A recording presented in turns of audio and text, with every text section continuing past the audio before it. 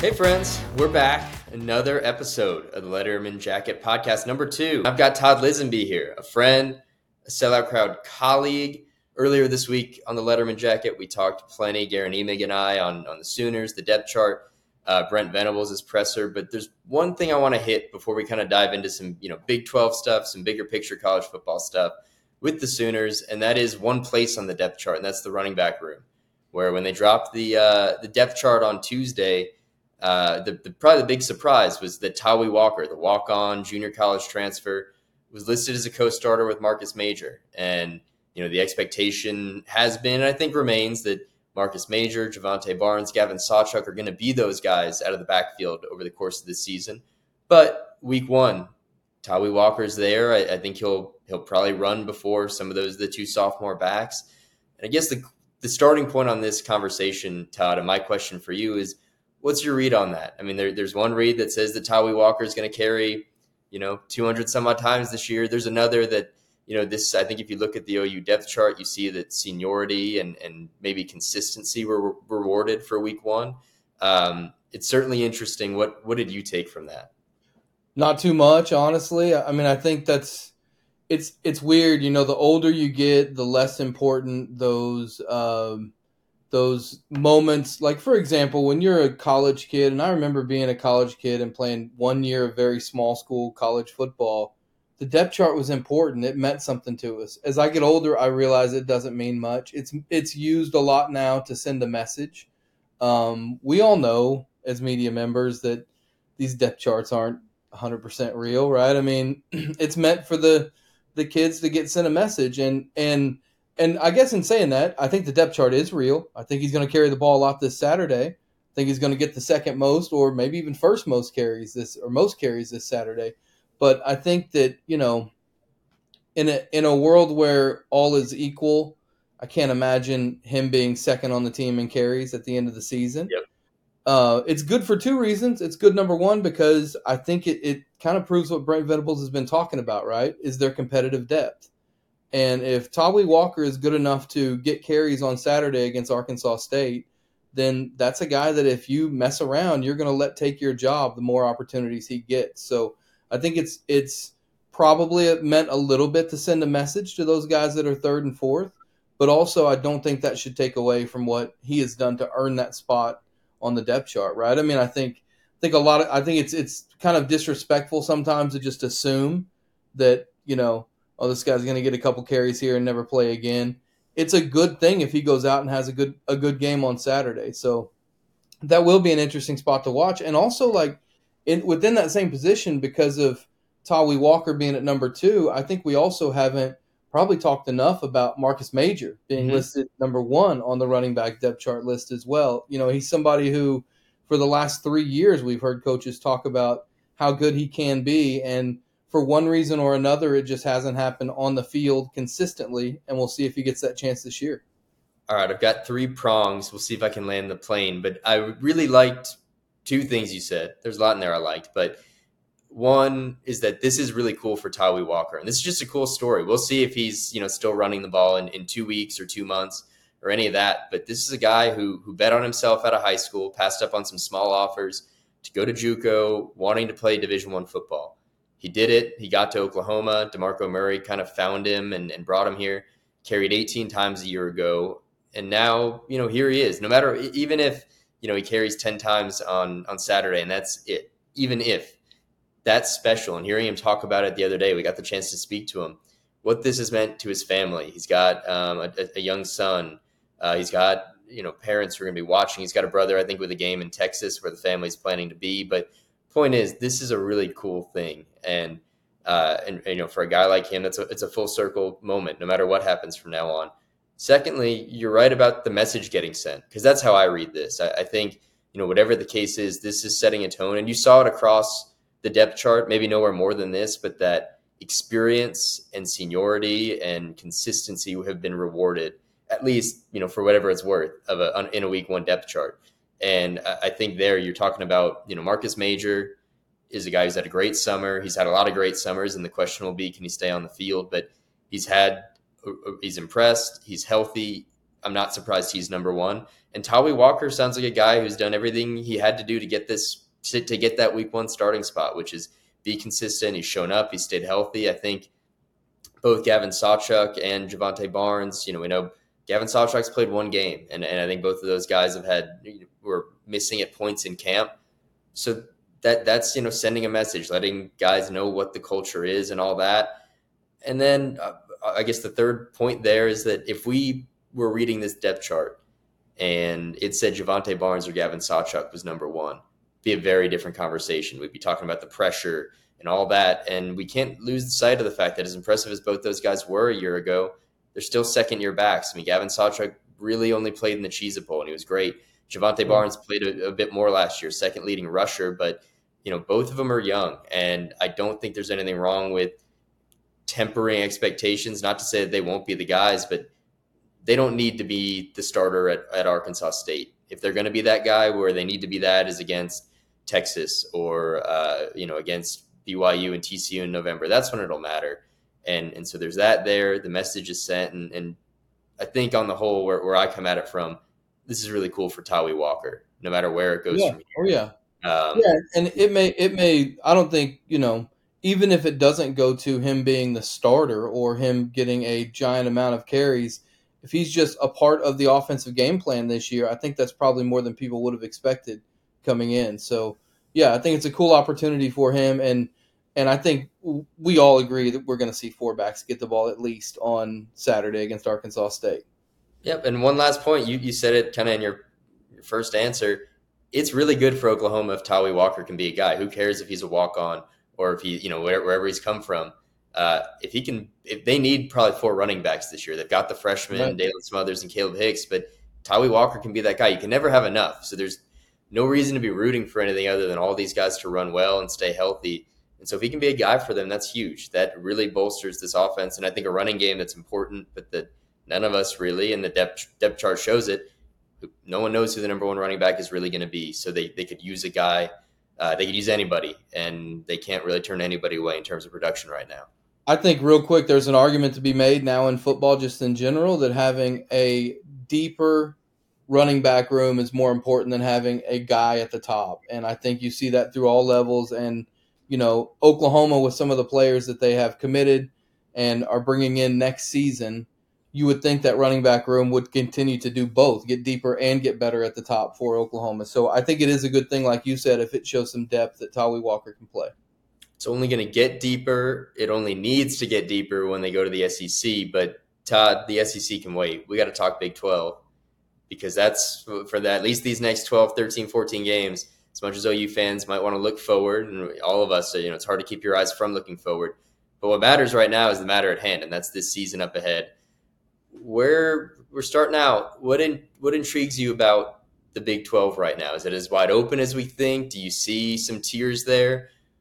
What are your thoughts? So we always have this discussion about the logo on the helmet, right? And it just feels weird for the defending champion and the defending national championship game runner-up to be TCU, right? It just doesn't feel right to say TCU is a favorite. Hold on, I gotta cut you off there though, and Garrett and I had this conversation before. It's easy to forget TCU didn't even win the Big 12.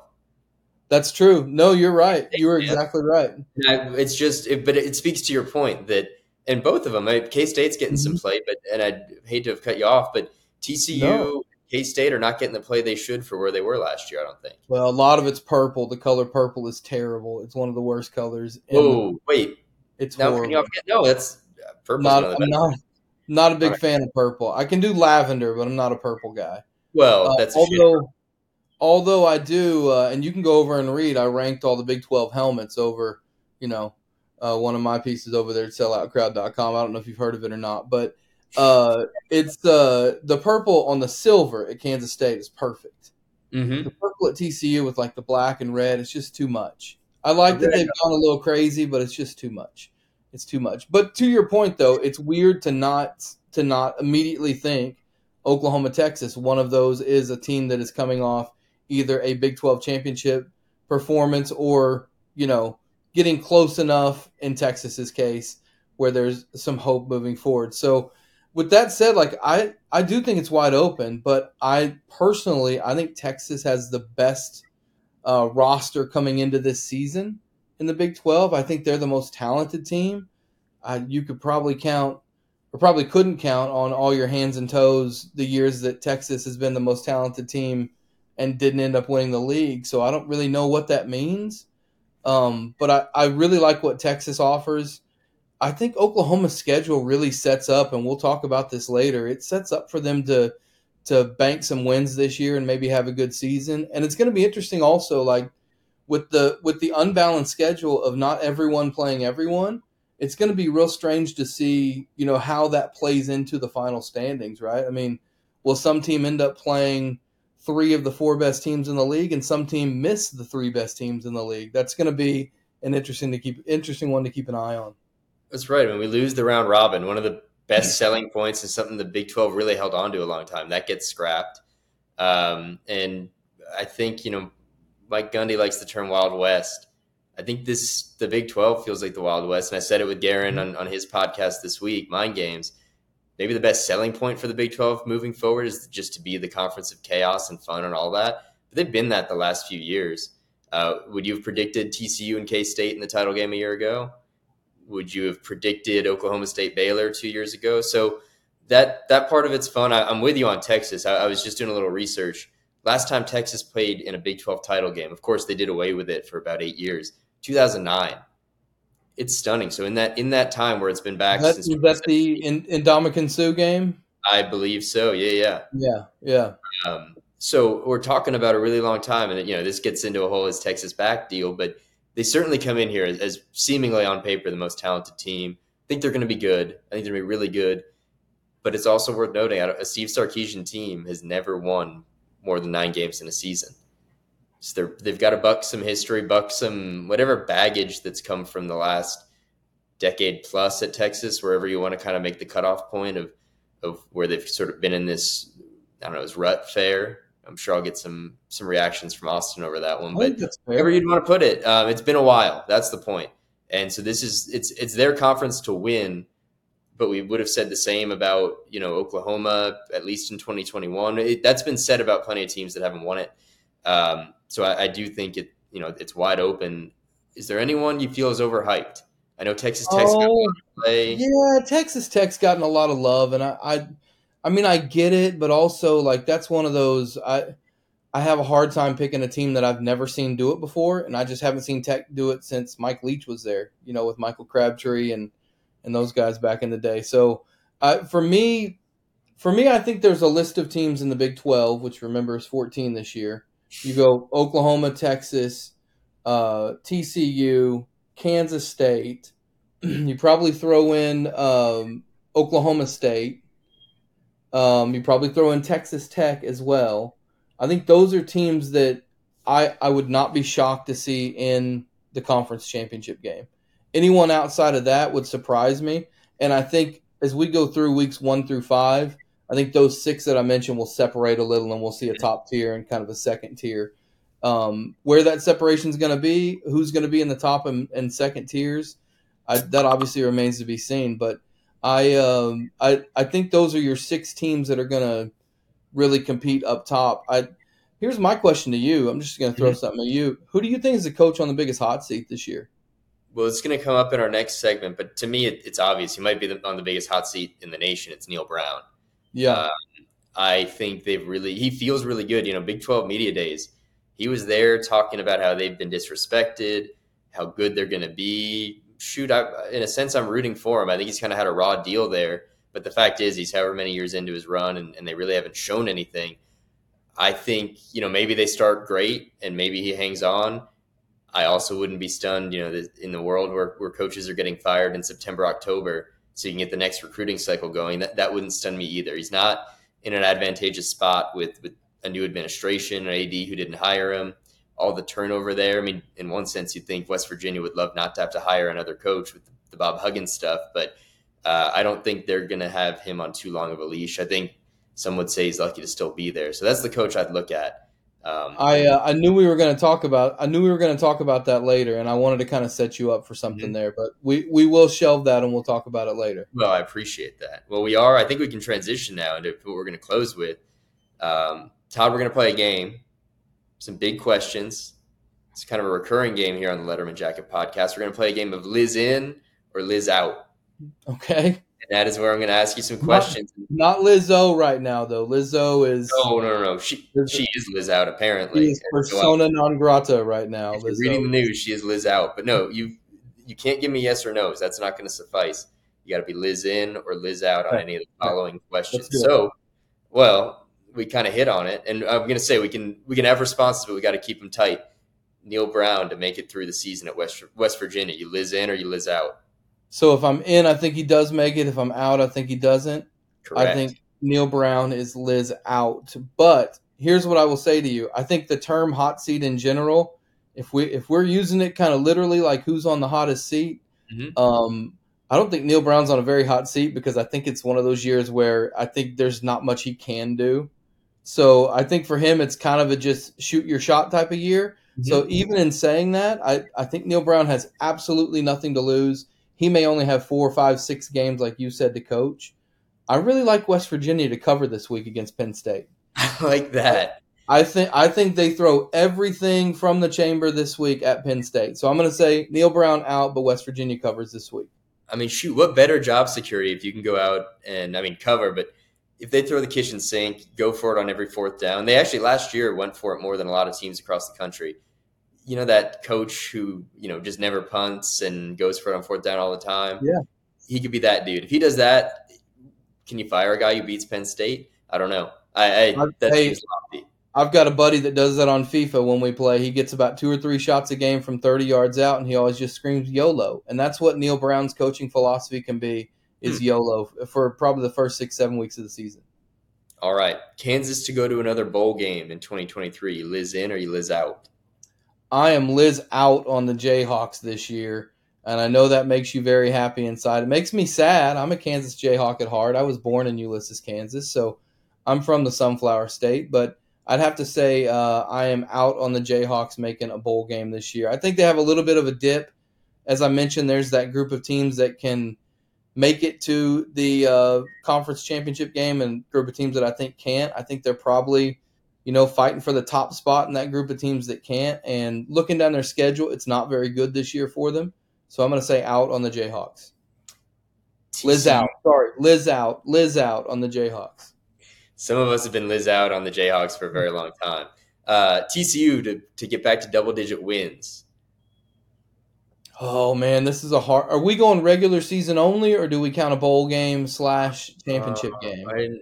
That's more thought than I put into this. I would say we got to keep it regular season. So they've got to be. I mean, that's basically we're talking Big 12 title contention at that point. Then I'll say Lis-out. I think I'll say that they go 9-3 is what I say TCU goes. If you were going to give me the bowl games, I was going to say Lis-in, and that with either a Big 12 championship game or a bowl game they could get to 10. But I'll say out for the Horned Frogs. OU, the Vegas line, 9.5 wins. Can they hit that over? I hate this because I'm gonna say Lis-out because I think it's obvious it's between 9 and 10 wins, but it's like I look at the schedule one day I see 9, I look at it another day I see 10, but I think if you were to take every day I look at it and add them all together, I see 9 more times than I see 10. So I'm gonna say Lis-out, and Sooner fans can hope that like usual I'm wrong on my predictions. Are you gonna be Lis-in on anything?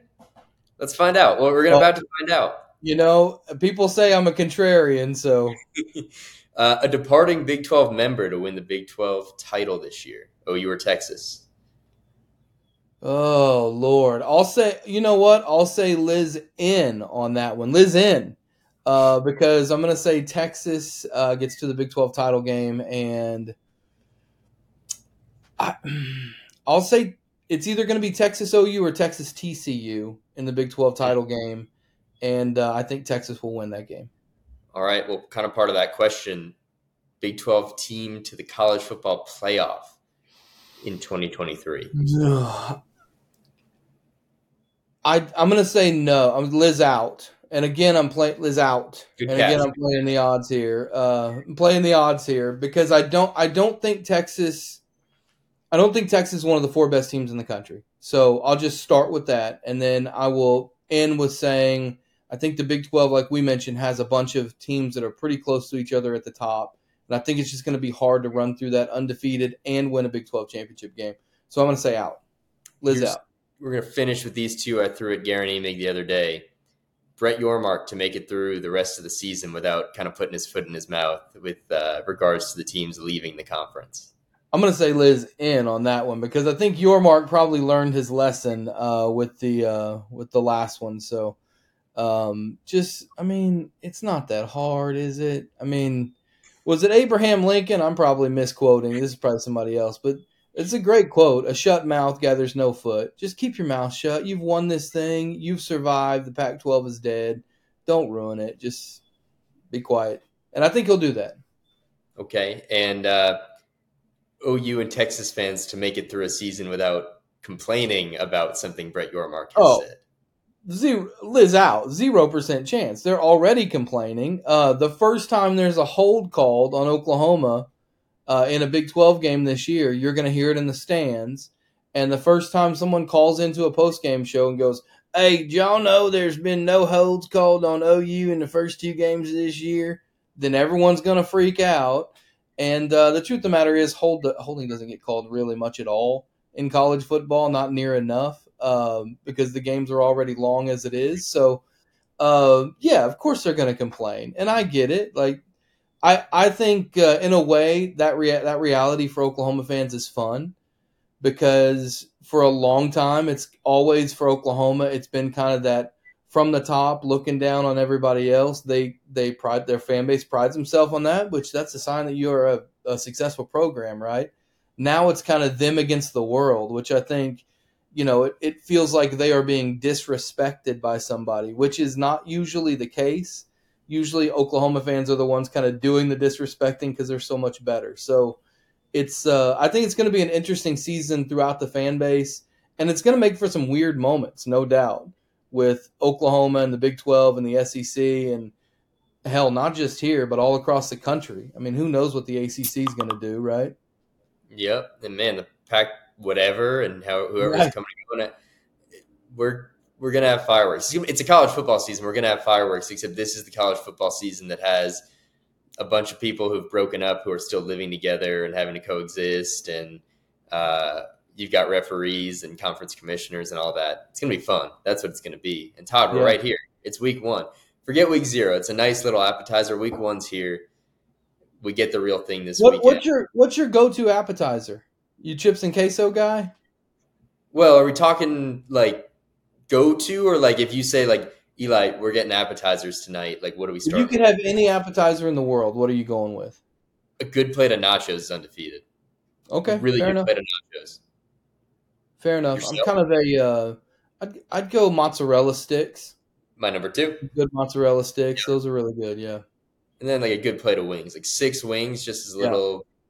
I will just say Notre Dame Navy last week was a very stale, bad plate of mozzarella sticks. It was not very good. That is tough. You get a bad plate of nachos or some bad mozzarella sticks. Tough. The one where you order them and they bring them out 45 seconds later, and you're like, these have just been sitting there, and you can. I'll wait on good nachos. Good nachos. Exactly. Good things come to those who wait. Well, Todd Lisenbee, your first appearance on the Lederman Jacket podcast. I hope not the last. As always, find us Spotify, Apple, iTunes, YouTube, selloutcrowd.com. We're live. Come find our stuff. Go read Todd writing about football helmets. Come read. Next time I'm going to bring my Lederman jacket, my actual Lederman jacket. There we go. I don't have one. That's the irony of the show is I was not anyone ever close to being a Lederman in anything other than with my last name. I want to see you in the Lederman jacket. You'll be back on here. We'll be back. Thank you for listening. Thanks for being a part of the crowd.